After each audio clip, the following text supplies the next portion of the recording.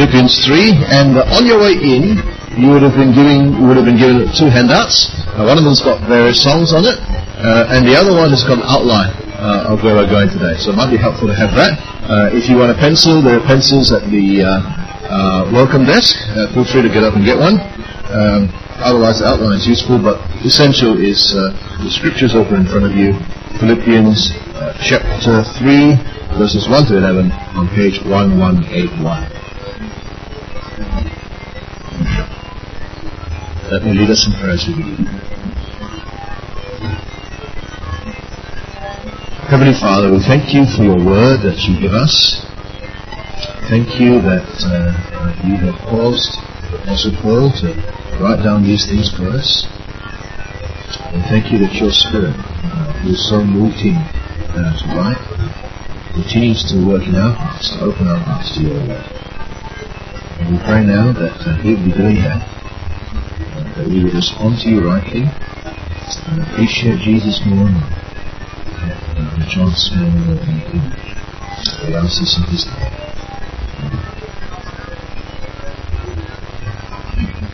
As we've been going through the book of Philippians thus far, the letter has been very positive, hasn't it? Paul is full of thanksgiving for his partnership with the Philippian church. There's a great warmth, a great care, a great concern between them. Even when Paul was speaking about his problems at Rome, about people preaching Christ out of false motives to stir up trouble for him, he wasn't really bothered by them. As long as they were preaching Christ, he was happy. But here at the beginning of chapter 3, he begins to deal with a different set of opponents. And this time, he comes out really strongly. He has some really severe saying. And he does not shy away from saying them. Yet he starts this chapter with really positive words. He says, beginning with verse 1, "Finally, my brothers, rejoice in the Lord." Now, there's an old joke. This is for Christine. There's an old joke that goes, what does a preacher mean when he says finally? And the answer is, absolutely nothing. Now, you might think, well, it's a bit strange saying finally here at the beginning of chapter 3 when he's got 2 chapters to go, which is halfway through his letter. Right? But the word actually finally there can also be so then or well then. And I think that's probably what the translation should be, given where it is in the book. But the second part of the sentence is the really important one. It is, rejoice in the Lord. Rejoice in the Lord. Notice that he doesn't just say rejoice. It's not, I don't see a big smile on your face today, Philippians. Come on, give us a big smile. And it's not even saying, I don't see a big smile on your face today, Philippians. We have a big smile in the Lord. Right? As if adding the Lord to the front of the end of something makes it not right. No, Paul wants the Philippians to rejoice in the Lord. That is, he wants them to rejoice in Jesus. He wants Jesus to be the one they delight in. He wants Jesus to be the focus of their thanksgiving. He wants Jesus to be the focus of their praise. He wants Jesus to be the source of their joy. He wants them to appreciate, to treasure, to enjoy, to take pleasure in, to celebrate who Jesus is and what He has done for them. He wants them to rejoice in Him and therefore prize Him above everything else. You see that? But there was a problem. A danger that would rob them of their joy in Christ. And Paul wanted to warn them about this threat. And it's something he warned them about before. It's such a deadly threat. He's not going to tire of warning them again and again. He says so in the second half of verse 1, "To write the same things to you is no trouble to me and is safe for you." He's trying to protect them from something. And this threat that he's trying to protect them from, we'll see, comes from a group of people that we call the Judaizers. The Judaizers would have come to churches that Paul had founded and said something like this. You know that guy Paul who told you the gospel? He told you need to believe in Christ in order to be saved, didn't he? He said if you trust him as your Savior, you receive him as your Lord and your King, then you will be right with God. And, well, yeah, that's kind of true, but he hasn't given you the whole story. You know he preaches from the Hebrew Scriptures. Well, the Hebrew Scriptures tell us to follow the law that God gave Moses, and there are many things God wants us to do there. He's given them to us in the law. And you cannot hope to be saved unless you keep the law. Yes, you have to believe in Jesus. We quite agree with Paul. But Jesus, after all, is the Jewish Messiah. And if you want to follow him as your Messiah, you need to be part of the Jewish people. And the sign of being part of the Jewish people that God gave in his law is circumcision. So if you want to be saved, then trusting in Jesus is not enough. You also need to be circumcised and go on to keep the law. Okay? So, let's put some things right in the church. We'll go back to basics. Start with, we'll organize some circumcisions. Make sure that you're all properly Jewish and so properly Christian.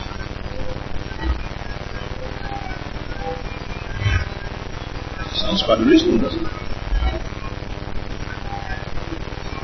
What does Paul say? Verse 2. Look out for the dogs. Look out for the evildoers. Look out for those who mutilate the flesh. Look out. Do you sense Paul's anger here? Do you sense God's anger behind Paul's for those who distort his gospel? Those dogs. No. Jews hate dogs. When you think of dogs, okay, you and I think of like little cute puppies and doggies like that. When the Jews thought of dogs, they thought of like this. You took the heart one. Does anyone on the heart one? Thank you very much. Okay. Alright. That is filthy, mangy animals feeding on the garbage. And dog is a term that they use for Gentiles who are unclean. And what does Paul do? He reverses the insult. He calls these Judaizers dogs, which is what they call the Gentiles. Because he's saying that spiritually they are Gentiles. They are far away from God. They are evildoers, he says. They are mutilators. What they're trying to promote is, in God's eyes, more akin to the mutilation, pagan practices of the Old Testament and forbidden people to get involved in than the Old Testament circumcision that God had given. What they were teaching was not the true Old Testament religion at all. They were the circumcised in body but uncircumcised in heart that Jeremiah spoke about in our Old Testament reading today. Their religion was more like paganism than the true religion of Jesus. And so he insults them 3 times by saying exactly what it is. Now, why do you think Paul is so angry when it comes to these people? When people preach the gospel out of false motives to stir up trouble for him, he didn't worry. Why is he getting so uptight about these people now? It's because they were preaching a false gospel. And a false gospel can never save. Not only does it not save, it draws away people from the true gospel, which does save. But let's think, what was so bad about what they were saying? Surely it's okay. They want people to believe in Jesus. They just add some other stuff to it. But you see, friends, that is the problem. When you add to the gospel, you destroy it.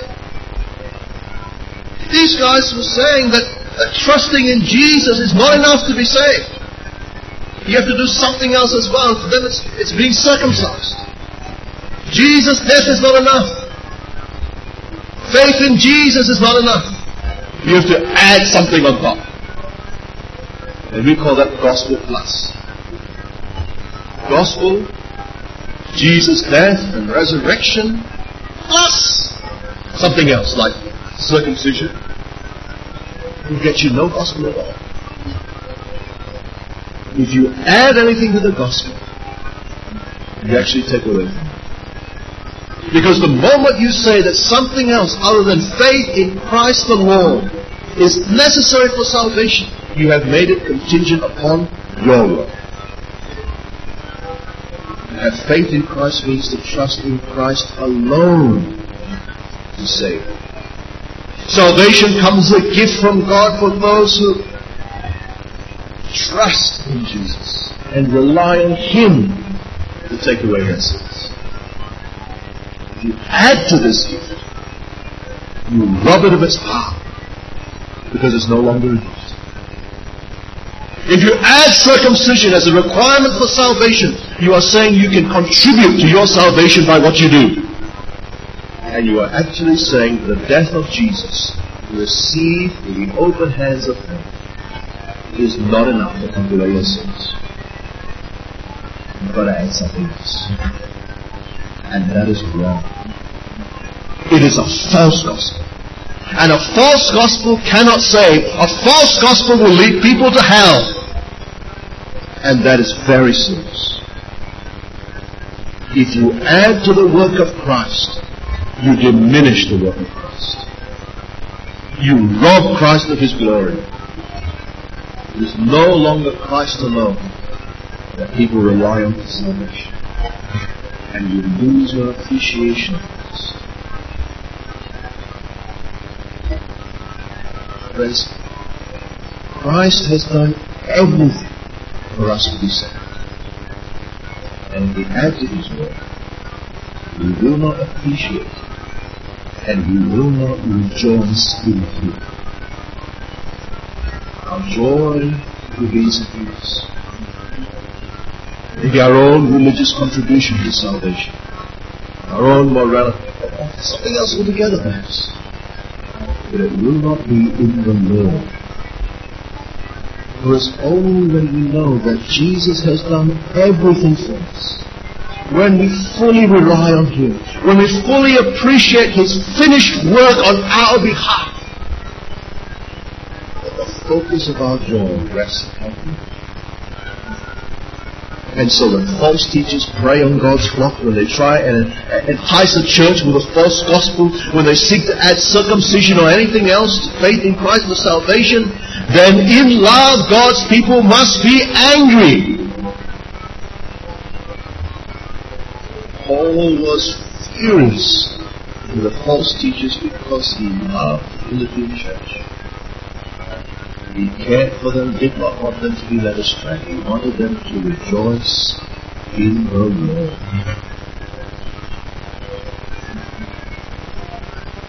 I haven't met anyone who says you have to be circumcised to keep the law of Moses to be saved. I know there are those who say that. Our websites are on the internet. But Judaizing is only one form of gospel classes. Where do we see gospel class rearing its ugly head? I've had people who had all kinds of religious things. And people say you have to speak in tongues. What do you say? Say you can't speak in tongues. You say you have to speak in tongues. What would you say? That is gospel class.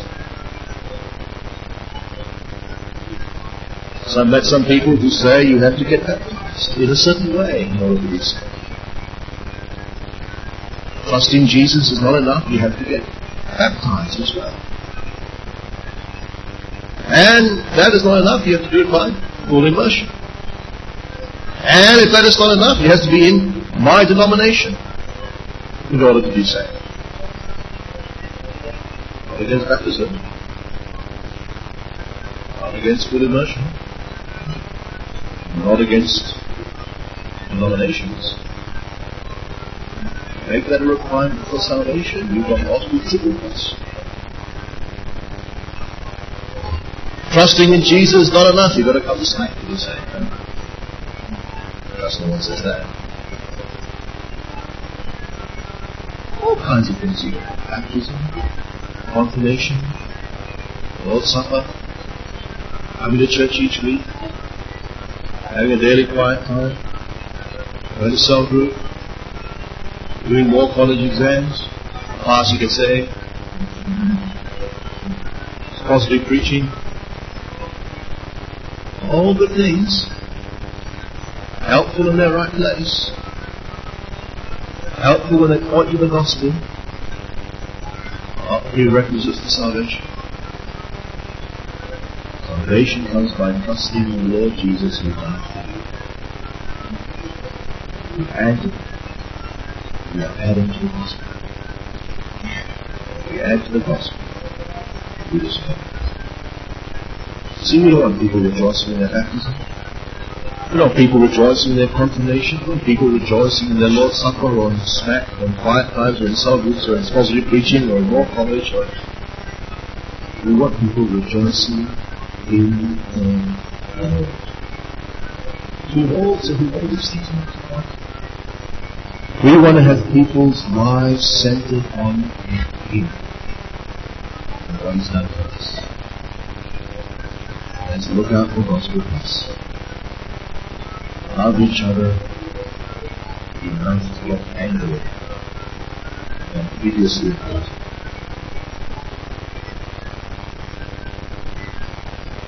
See, the Judaizers claim to be the ones who preserve the old Jewish religion. They claim continuity with Abraham and the people of Israel who were circumcised on God's instructions. But remember, God, through His apostles, says they're more like the pagan Gentiles. Because the true Old Testament religion finds its fulfillment not in these Judaizers, but in Christ and His people. Verse 3. For we are the real circumcision, who worship by the Spirit of God, and glory in Christ Jesus, and put no confidence in the flesh. It is the Christians, Paul says, who are the true circumcision, not the Jews, who are the covenant people of God, who worship God by the Spirit with all of our lives, who glory, who boast in the Lord Jesus Christ, who put all our confidence in Him, who put no confidence in the flesh, in what we can do. Have our trust fully assumed with Christ. He is the one who loves us. He is our pride and joy. We rejoice in the Lord.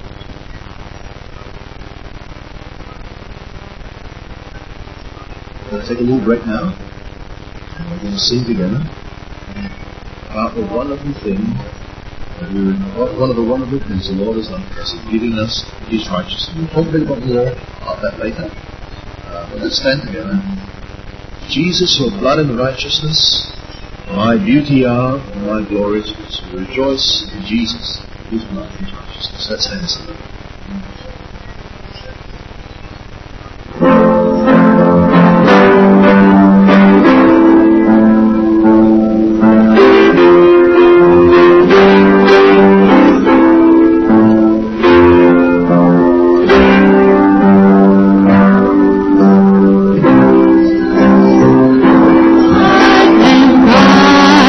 Just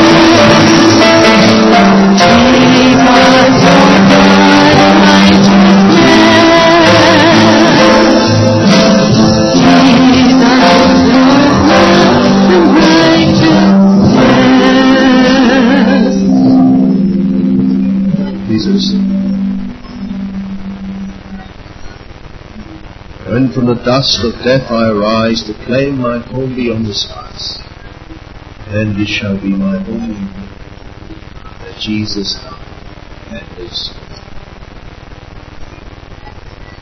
That is gospel.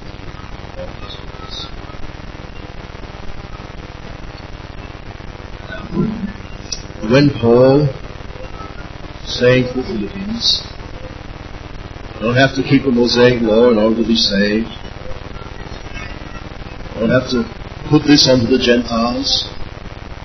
He's not making excuses because he didn't want to or could not follow the law that the Judaizers were. Actually, he's been there, done that. It was, in fact, his whole life. That was what he used to rejoice in. If anyone had grounds to have confidence in the flesh, that would have been him. He had gone as far as anyone else in the Jewish religion of his day. We continue on in verses 4 to 6, Philippians 3.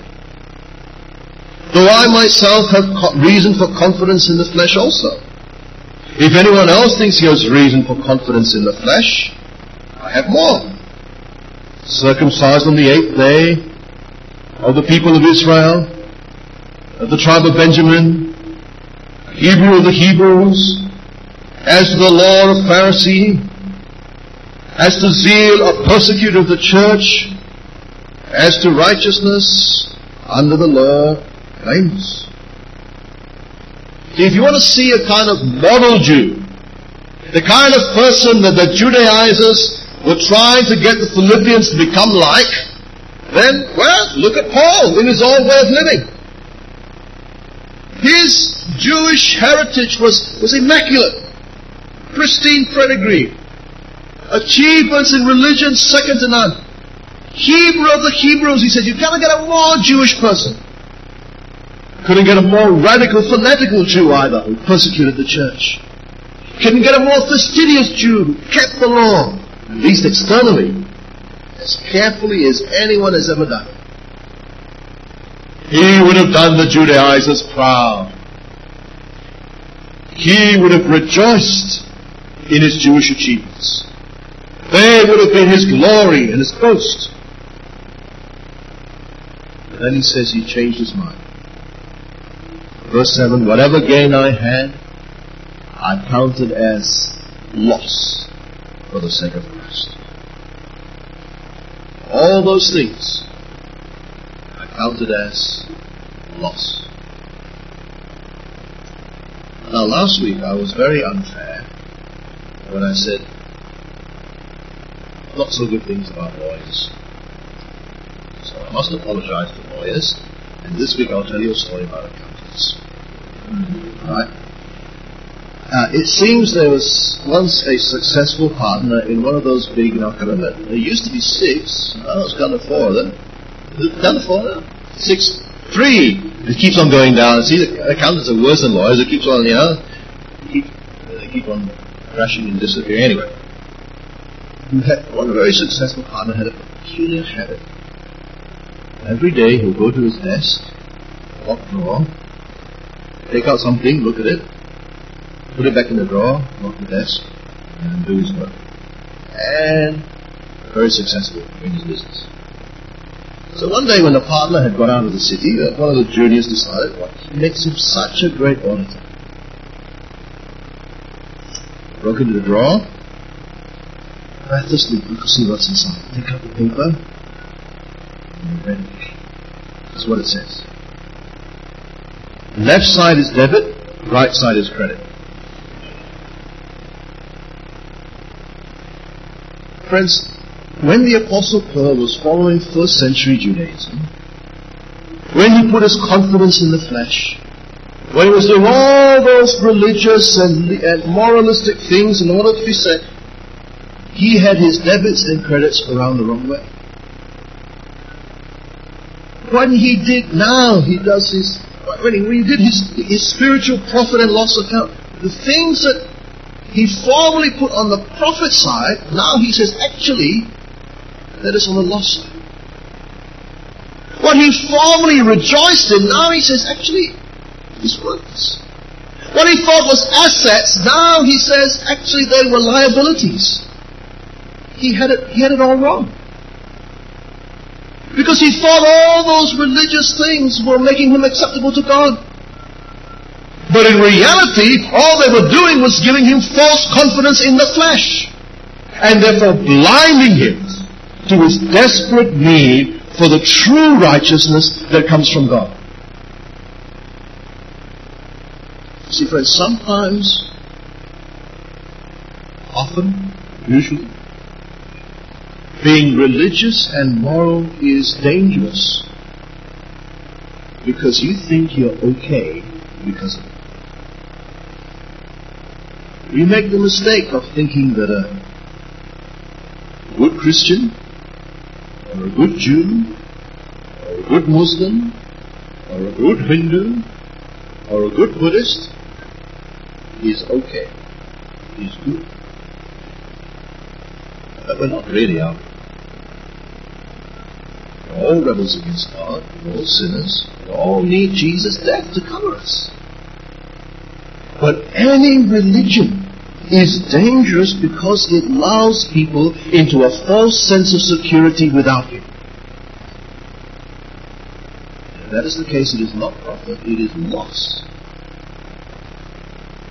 And Paul has come to realize that his whole life in Judaism, all his great religious achievements were a waste, a loss. Bad thing.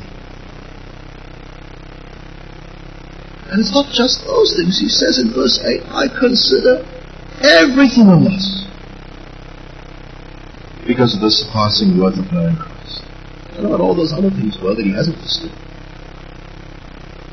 Maybe it's the affection of his family, his position in society, his inheritance, his job, the respect of the religious crowd, all the things that go together with his going forward and being this great leader in religion. And he says, I consider them, verse 8, I consider them rubbish. For His sake, for Christ's sake, middle of verse 8, I have suffered the loss of all these things and count them as rubbish. The word there can equally be translated dung, in order that I might gain Christ. See, he wasn't secretly longing for Judaism back again, or anything else that he had in the past. He wasn't saying, oh, all this here, now I've lost it. No. It's all rubbish compared to the surpassing greatness of knowing Christ.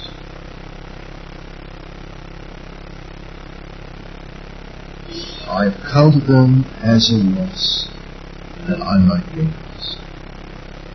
Jesus said, what does it profit a man if he gains the whole world and loses his soul? If you have everything in the world on one side of your ledger, and you have Christ on the other side, then Christ by far outweighs it all. Whether it's your achievements in religion, or whether it's all, whatever else, good things that you have, Christ outweighs it all. What did you have to give up to follow Jesus? What did you have to stop trusting Him to be His disciple? What have you lost? What did you sacrifice to belong to Him? Don't feel sorry for yourself, because you got a darn good deal. There's no competition. Compared to knowing Christ, it is all worthless. It's all filthy. It is not worth rejoicing in those things. Knowing Christ far surpasses it all.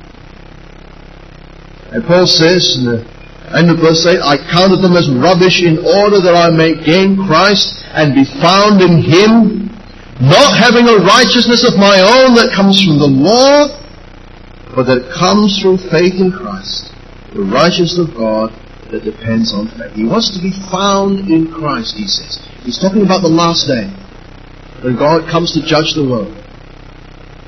And he wants to be on that last day, as we sang just now, he wants to be someone who is in Christ. He wants to be someone who is united by faith with Him, because those who are united by faith with Him, they have His righteousness. They have the right standing with God that comes through Him. And he says, look, I don't want a righteousness of my own that comes from the law. That would be terribly inadequate.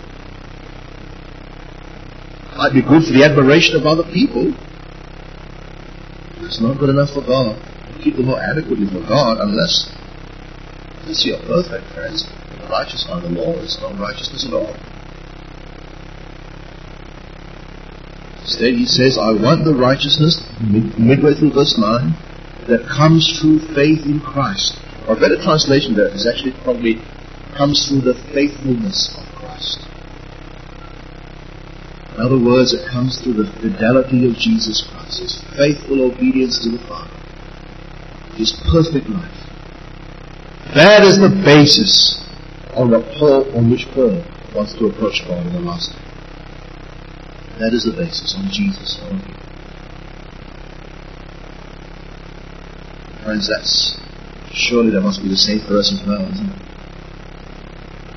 You and I don't want a righteousness of our own. It comes from the law, from morality, from religion, from performance.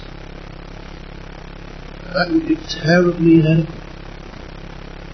We want a righteousness that comes from the faithful, perfect life of Jesus Christ. A righteousness that comes from God. A righteousness that is a gift. Not something that we can earn or deserve. It's a gift that was received by faith. That is where the word faith comes in, the end of verse 9. The righteousness from God that depends on faith. Faith is the instrument by which we receive this righteousness. It's the way we're united with Christ. And when by the grace of God we put our faith in Christ and we trust in Him, when we rely on Him for our right standing with God instead of our own religion and morality, then in God's goodness He puts us in union with Christ. And in union with Christ, we have His righteousness. He has our sins and He's paid for them on the cross. We have His righteous standing with God. And on the day of judgment, where we want to be is in Christ. We want to front up to God on that day, not trusting in what we've done, but trusting in Jesus. We want to be found in Christ on that day, friends. And if we are that, friends, is far more precious than anything in the world. The righteousness that comes from Christ. That's what we're saying just now, isn't it? Jesus, your blood and righteousness, my beauty and my glorious dress. That's what we want to stand in. Mid flaming worlds, and when the judgment comes at the end of the age, in these array, with joy shall I lift up. We can be confident when we approach God on the last day, if we are having the righteousness of Christ. We can approach Him with joy. Oh, shall I stand on that great day, none condemn me, try to obey, fully absorbed through Christ's agony, sin, and fear, and guilt, and shame. Being united with Christ means being given His righteousness, and that is worth rejoicing. And when we have the righteousness of Christ, then we will know Him. Verse 10, Paul says, He wants that righteousness that depends on faith, that I might know Him, the power of His resurrection, and may share in His suffering. You see, knowing Christ, what does that look like? It means knowing the power of His resurrection and sharing in His suffering. When God raised Christ from the dead, He exerted incredible, miraculous power. And knowing Christ means knowing that resurrection power in our lives. Because we were once dead in sin. We were spiritually cut off from God, dead. And what did God do? By the same resurrection power that He raised Jesus from the dead, He raised us. He did a miracle in our lives. He gave us a new life in Christ. And we have now got relationship with God. To know Christ is to know the power of His resurrection. That is something to rejoice in. And to know Christ is to share in His suffering. In fact, the word translated share there is that word we've talked about lots of times before in Philippians. It's the word for partnership or fellowship. See, Jesus suffered for us, and now we will suffer for Him. That is partnership, that is fellowship. They're sharing together. The fact that Christians suffer doesn't mean that God has forgotten us. It doesn't mean that we're separated from the love of God. No. We are partners with Him. Sharing in what Christ has done before. To know Christ, to share in His sufferings. And to share in His sufferings, at the end of verse 10, involves being like Him in His death. What was He like in His death? Sacrificial, loving, humble, obedient, faithful, not retaliating. That is the shape of His death. He wasn't literally being conformed to the shape of His death. That is how we are to be in the midst of suffering with Jesus. See, sometimes when we are persecuted or when we face opposition, we are tempted to become bitter. But don't go that way. Remember that we are partners in the suffering of Christ. As we conform to His death, showing His character to those who persecute or oppose us. Experiencing something, just that little bit of suffering compared to His. That is part and parcel of knowing Christ. It's part and parcel of being with Him. Being with Christ is far better than anything else. So even as we suffer, we can rejoice in the Lord. But even that is not the end of the story. Knowing Christ, being partner with Him in suffering, leads to resurrection. So Paul says in verse 11, that by any means possible, I may attain the resurrection from the dead. By any means possible, actually just somehow to attain the resurrection from the dead. He's not saying he's not sure whether he's going to be resurrected, not sure how he can be resurrected. He's not saying that the resurrection is a vague or uncertain thing. A number of times in Philippians he expresses confidence. So, what is it somehow here? I think it's somehow in terms of how to get there. The route. He doesn't know which route he will take to the resurrection. He doesn't know whether he'll be martyred and so share in Christ's sufferings before the resurrection in that way. He doesn't know if he'll keep on preaching and teaching for a long time more and then die of disease and then be raised. And Jesus will be still alive when He returns. A slightly different kind of resurrection or a transformation. The route is not certain, but somehow, some way, the road we don't. In the end we do. Paul was a partner with Jesus in His suffering, in His death. And He'll be a partner in the resurrection. That's the same for us. Those who are in Christ, righteous in Him, share His sufferings, share His resurrection. Therefore we can rejoice in Him. So friends, what is God's word for us today? God wants us to rejoice in the Lord. Our joy, our boast, our confidence, our hope must be in Jesus, who He is, what He's done for us. It is a gospel-centered joy. The gospel is under threat for those who add to it, gospel plus, so be vigilant and oppose it in all its forms. Don't place your hope or confidence in anything else. What you can do, but in what Jesus has done. But if we trust Him as our Savior, know Him as our King, His righteousness is ours. We are given new life by the resurrection power of God. We are partners with Him in suffering in this world, and we will be raised in glory when He returns. All this is because of Jesus. His perfect life, His death was on the cross, His resurrection to glory. Therefore, brothers and sisters, prize Jesus above everything else. Rejoice in the Lord. Let's pray.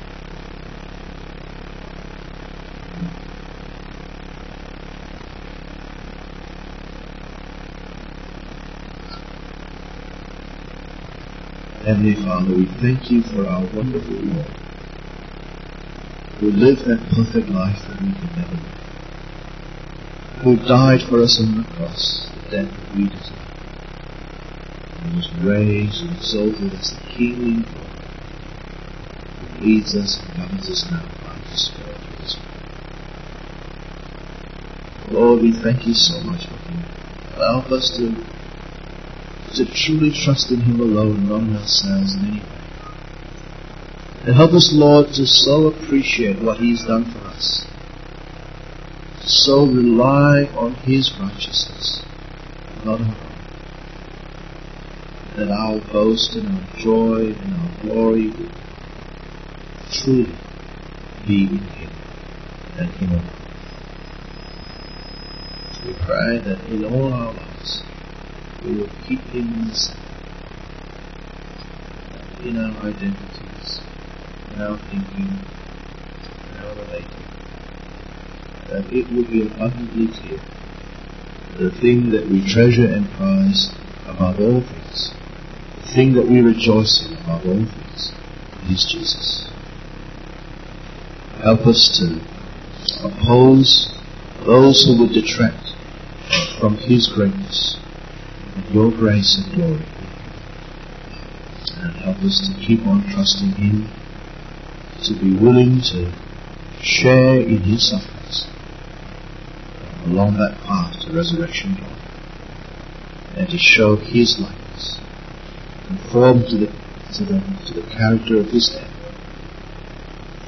that we who prize Him will demonstrate Him in this world. We pray this in His name.